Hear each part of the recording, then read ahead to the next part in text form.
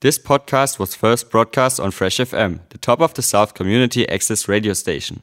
For more information on Fresh FM, as well as links to other great local podcasts, go on our website freshfm.net or download the accessmedia.nz app. Kia ora, friends. I'm Joanna Santa Barbara of Motueka, bringing you an eco postcard. Each week, I send you a small snapshot of a few things going on in our world concerning the health of our beautiful planet. Sometimes it's good news and sometimes it's bad, and I think we probably have a mixture of both of those things today. Yes, okay, we'll start with the bad news today. You may or may not have heard of the idea of planetary boundaries. This idea has been put into the realm of concepts that people use in the last decade or so by the Stockholm Resilience Centre to show whether or not we're exceeding what the planet can cope with in terms of human impact on nature.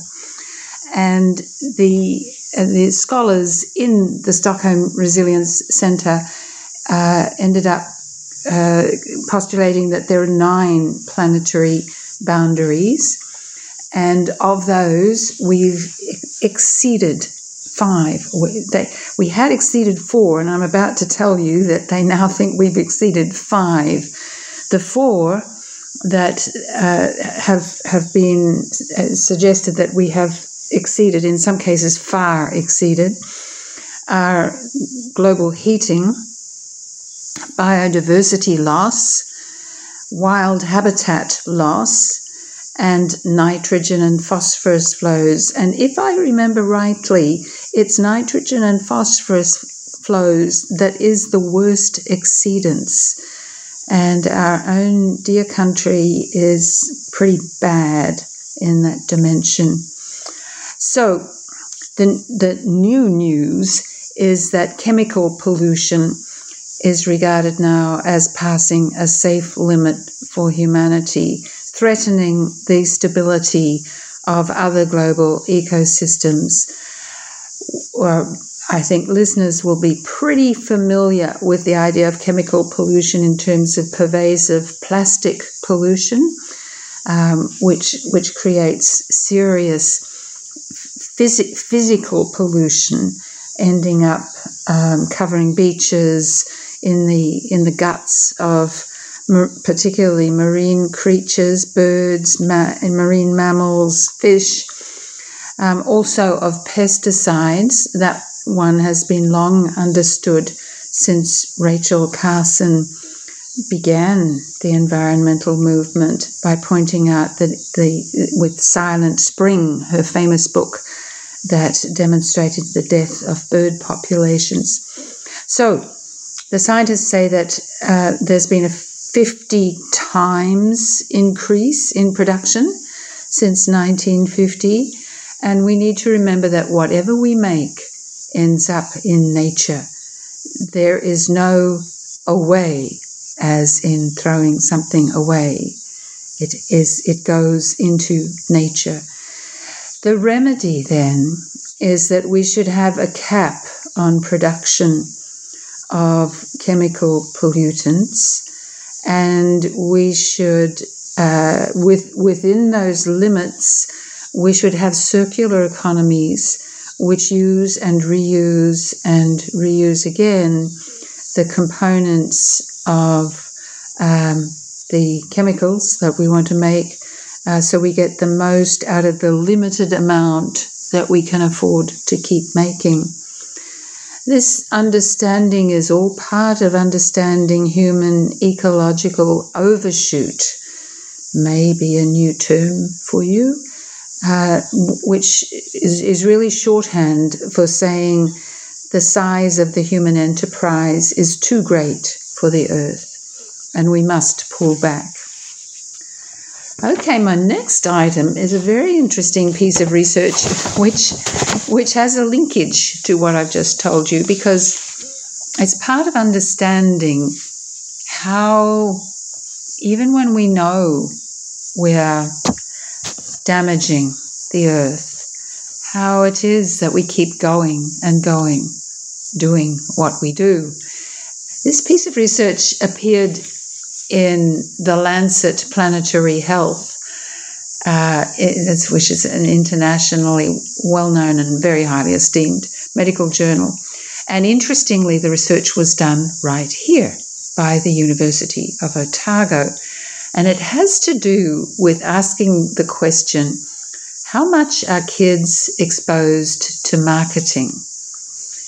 And this is how they went about it. Their population of children who did the experiment comprised 90 kids, 30 of them European New Zealanders, 30 Maori, 30 Pacifica, kids aged 11 to 13.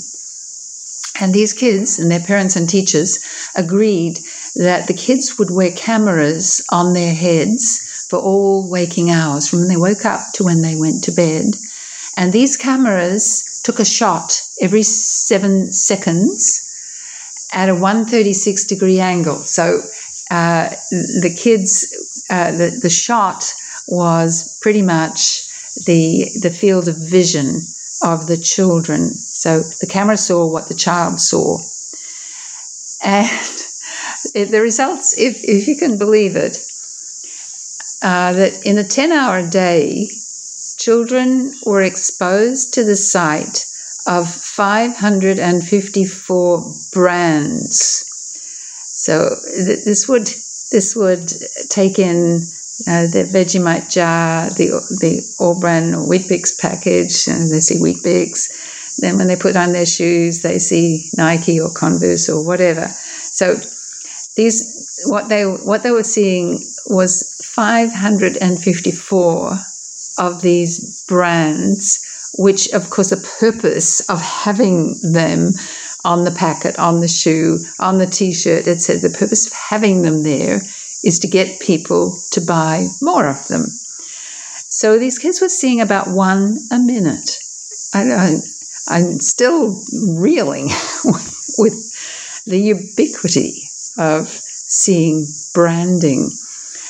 Interestingly, they saw branding both at school and at home. Interestingly, they saw more at school. The biggest category of the brands they saw were food and beverages. And here is another not very happy piece of the research. They had a category of harmful brands. And in that category was fast food, sugary drinks, alcohol, tobacco, e-cigarettes, and gambling. And the kids saw twice as many of those harmful brands as less harmful brands. These messages were encouraging consumption, and some of the interpretation was that this is harmful for both the child and the planet.